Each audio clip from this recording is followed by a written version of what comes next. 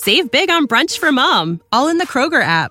Get 16-ounce packs of flavorful Angus 90% lean ground sirloin for $4.99 each with a digital coupon. Then buy 2, get 2 free on 12 packs of delicious Coca-Cola, Pepsi, or 7-Up, all with your card.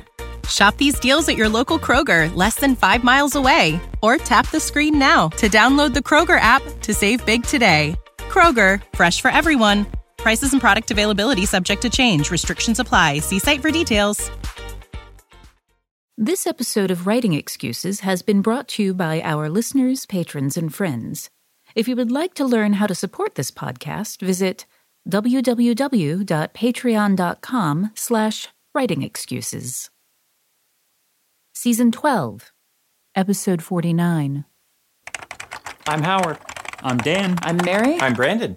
And we're not that smart. Because you're in a hurry. 15 minutes long. This is Writing Excuses, non-linear narratives. I cannot believe we got that right. There was no editing and post for that, actually, legitimately. But a lot You of can rehearsal. see our feet the whole time. We are at the last month of the year, and we are wrapping up our year of structure with talking about the things that are different. We're going to talk about nonlinear structure and viewpoints that we don't normally do, but can still be very cool. All of this stuff that we're going to try to pack into 15 minutes because it's really exciting to writers to do weird artistic things. Yes. Let's talk about nonlinear structure first. What do I mean by nonlinear structure? So the easiest one that everyone has seen is a flashback. Yeah. So a nonlinear structure is just something that does not happen in straight chronological order, in its most basic form. Right. And the flashback is most common, but we also have some weird ones where people will do certain viewpoints are out of line with one another. This happened in Robert Jordan sometimes, where you're actually, these people are going somewhere and these people are going somewhere, and rearranges the chapters so as you alternate, we're jumping back and forth in time just a little bit. You see that done more dramatically in books sometimes, where you've got a future timeline and a past timeline. Mm-hmm. And then you get to the really weird stuff. Yeah, the classic examples from movies are Memento, which is every scene is in reverse order, and then Pulp Fiction, which popularized this in the 90s, and then we had this whole spate of nonlinear stories. And what Pulp Fiction did was it basically had a story or several different stories, but then put the scenes out of order. And they're not flashbacks necessarily. They're just, well, you get to see this one first and then this one next because I'm in charge and I can do that. Why would anyone do this? Well, I actually did that with The Butcher of Kardov, which is our book of the week this week. Yes, let's stop for our book of the week. Our book of the week is The Butcher of Kardov, which is a novella that I wrote for Privateer Press and my sole prose Hugo nomination. It is the backstory of one of the characters in the Iron Kingdom's setting, who's this big, basically psychopathic warrior wizard guy. And I did not want to Anakin Skywalker him, basically. It's so easy to do it wrong when you're trying to tell the origin story of someone who's basically a villain. And so I did it out of order because what I was specifically trying to do was to show that his brain is broken, that he does not think correctly, and that he is forever locked in the past because of this one traumatic event where he lost someone important to him. And so by putting the scenes out of order, it gave the reader a sense of the same disorientation, that they are also jumping back and forth and they're never sure, okay, in this scene, is she still alive or is she dead yet? And so because he doesn't know and now the reader doesn't know, you can feel some of his pain along with him. The reason that story works is that each of those, even though I don't know where we are in the timeline, the piece that I am reading is enjoyable and contains its own reward. I don't have to know in order for that to be enjoyable. And that principle works throughout our fiction. You're going to give me a chapter that forces me to ask a question and doesn't give me an answer. That's fine. You just got to give me something to keep me reading. Let's talk about another version of this, which is the, you see this sometimes in television shows, but it's also in books where you see the same scene played out exactly or differently from 3 different viewpoints. There's a famous X-Files episode where This is the Rashomon thing. There's a bonus story for Schlock Mercenary, which happens to do this. There's a great film out of Hong Kong called Hero, which does this. It shows the same story multiple times from different viewpoints, which is not really a flashback. It's different people's perspective on an event, and when they're shown wildly differently, it contrasts all these people. Yeah, and that's one of the beautiful things about that is that it really highlights the differences between the characters, and it allows you to do some really deep character exploration around traumatic events. Yeah. Though similar to this is our book of the week, 70 Maxims, which kind of has flashbacks in it, right? Yes, it is. It's nonlinear in that if you keep turning the pages and reading, reading the maxims from 1 through 70, and we're talking here specifically about the defaced edition that has the notes from the people who have owned this book prior to it falling into your hands. They did not write those notes in chronological order on the pages in which the notes appear. And so in order to put their stories together, often you will find yourself paging back and forth through the book. I don't know yet if it works. I just know that I love it. I can say that it works for me. I really loved seeing some of those stories develop. Yeah. Because on Maxim, whatever number, there's something that I remember from earlier. Oh, this character talked about the same thing. And you don't necessarily know at which point in their lives those notes were written. Yeah, and they're not presented chronologically in the book. The thing that I did not do with that book, and which I think is pretty important for good nonlinear storytelling, I did not shape the pieces that I put down to create a narrative effect. I didn't mean for the book to be read chronologically and narratively. I meant it to be like a coffee table book that you pick up and read and enjoy and put back down. If you look at a movie like, Memento, well, yes, it's being told backwards, but that doesn't mean the narrative curve is backwards. The narrative curve is shaped correctly because when you watch the events backwards, that's the way the narrative curve works for you with the reveals. This is a really good point. That one of the things that nonlinear narrative does for you is that it allows you to present the narrative pieces in the order that the audience needs for the maximum emotional impact. Yes. Yeah. So, you hear me talk about the Mace quotient a lot, and the thing that a lot of people don't understand with this is that these elements, it's not about when those things happen to the character, it's about when it's introduced to the reader. And that's one of the things that nonlinear narrative storytelling can do for you, is that it can allow you to introduce a piece to the reader before it has happened to the character, which also then, when things happen to the character, it allows some different resonances to happen. Right. We talk often about stories being a blend of familiar and strange.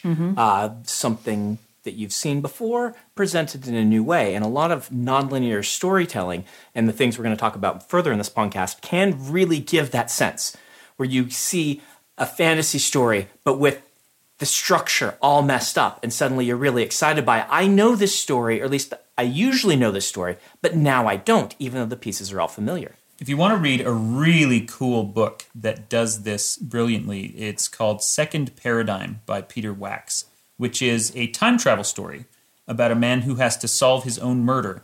And the chapters are written such that you can read them in any order. And the narrative arc will still track. You can read them in random order. You can just pick a page, start, and go wrap around again.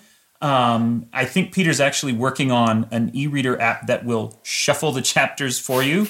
But it's really, I don't know how he managed to build it that way, but it's very impressive. I just realized another example of this in TV media. BBC just did a new version of Dirk Gently's Holistic Detective Agency with Elijah Wood as one of the characters, not Dirk Gently, but as one of the characters.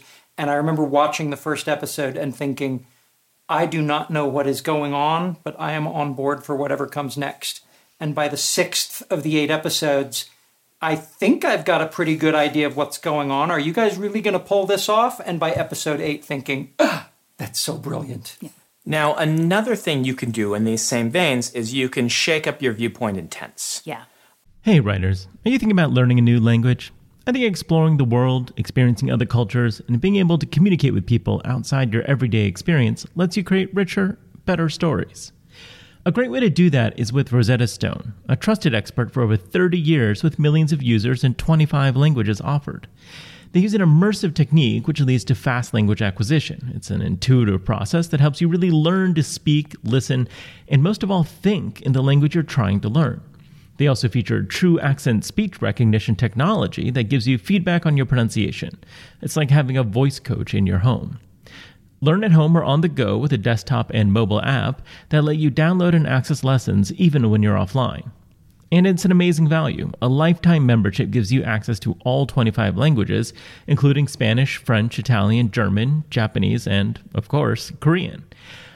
Don't put off learning that language. There's no better time than right now to get started. For a very limited time, Writing Excuses listeners can get Rosetta Stone's lifetime membership for 50% off. Visit rosettastone.com/today.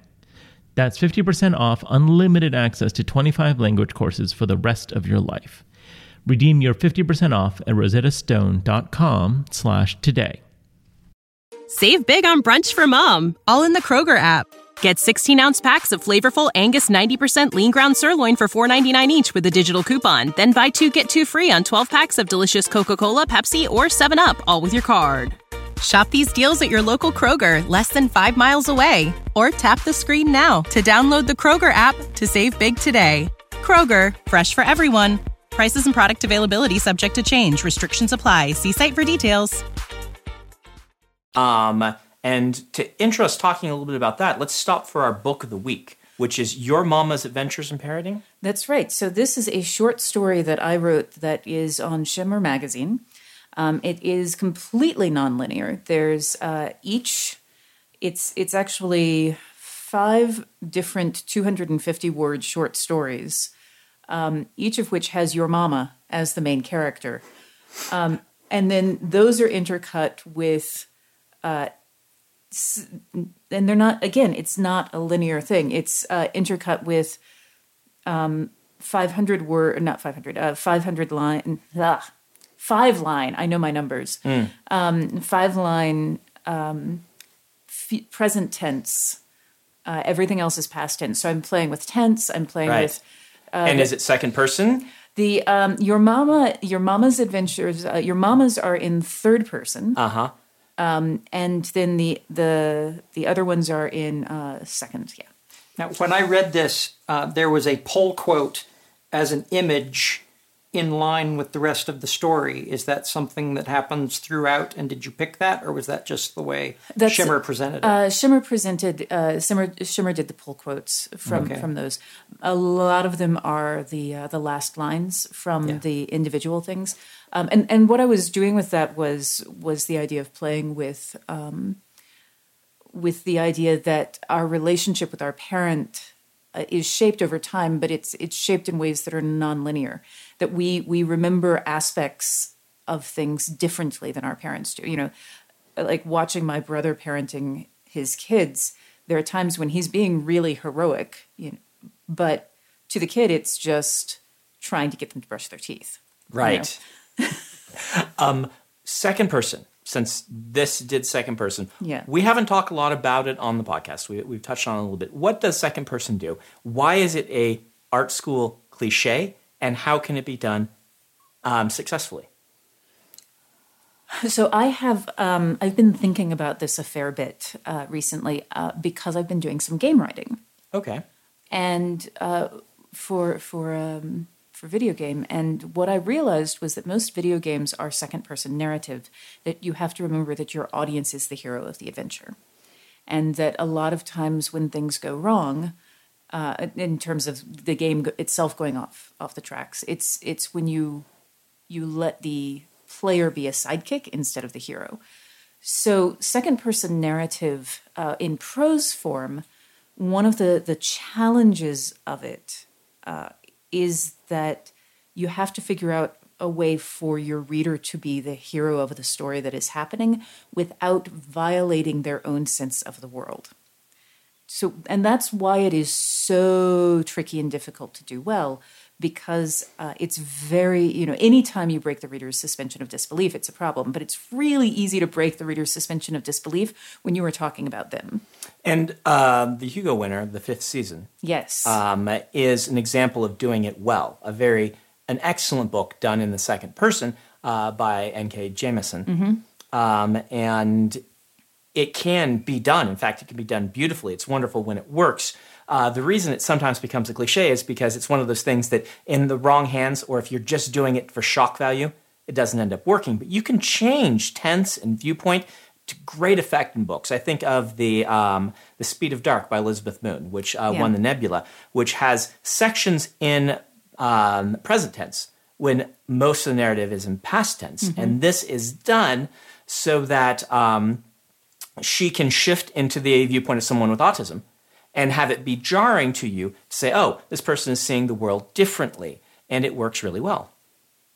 That also reminds me of our book of the week. Our book of the week will be Mulholland Homebrew's Sinister Shop of Secret Pets, which will be a story about a young woman in a society where everyone must apprentice to some sort of wizard.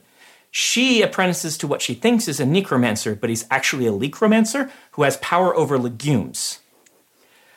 And they use the power over legumes to grow different foods that they use to take creatures that are pests other places and turn them into pets.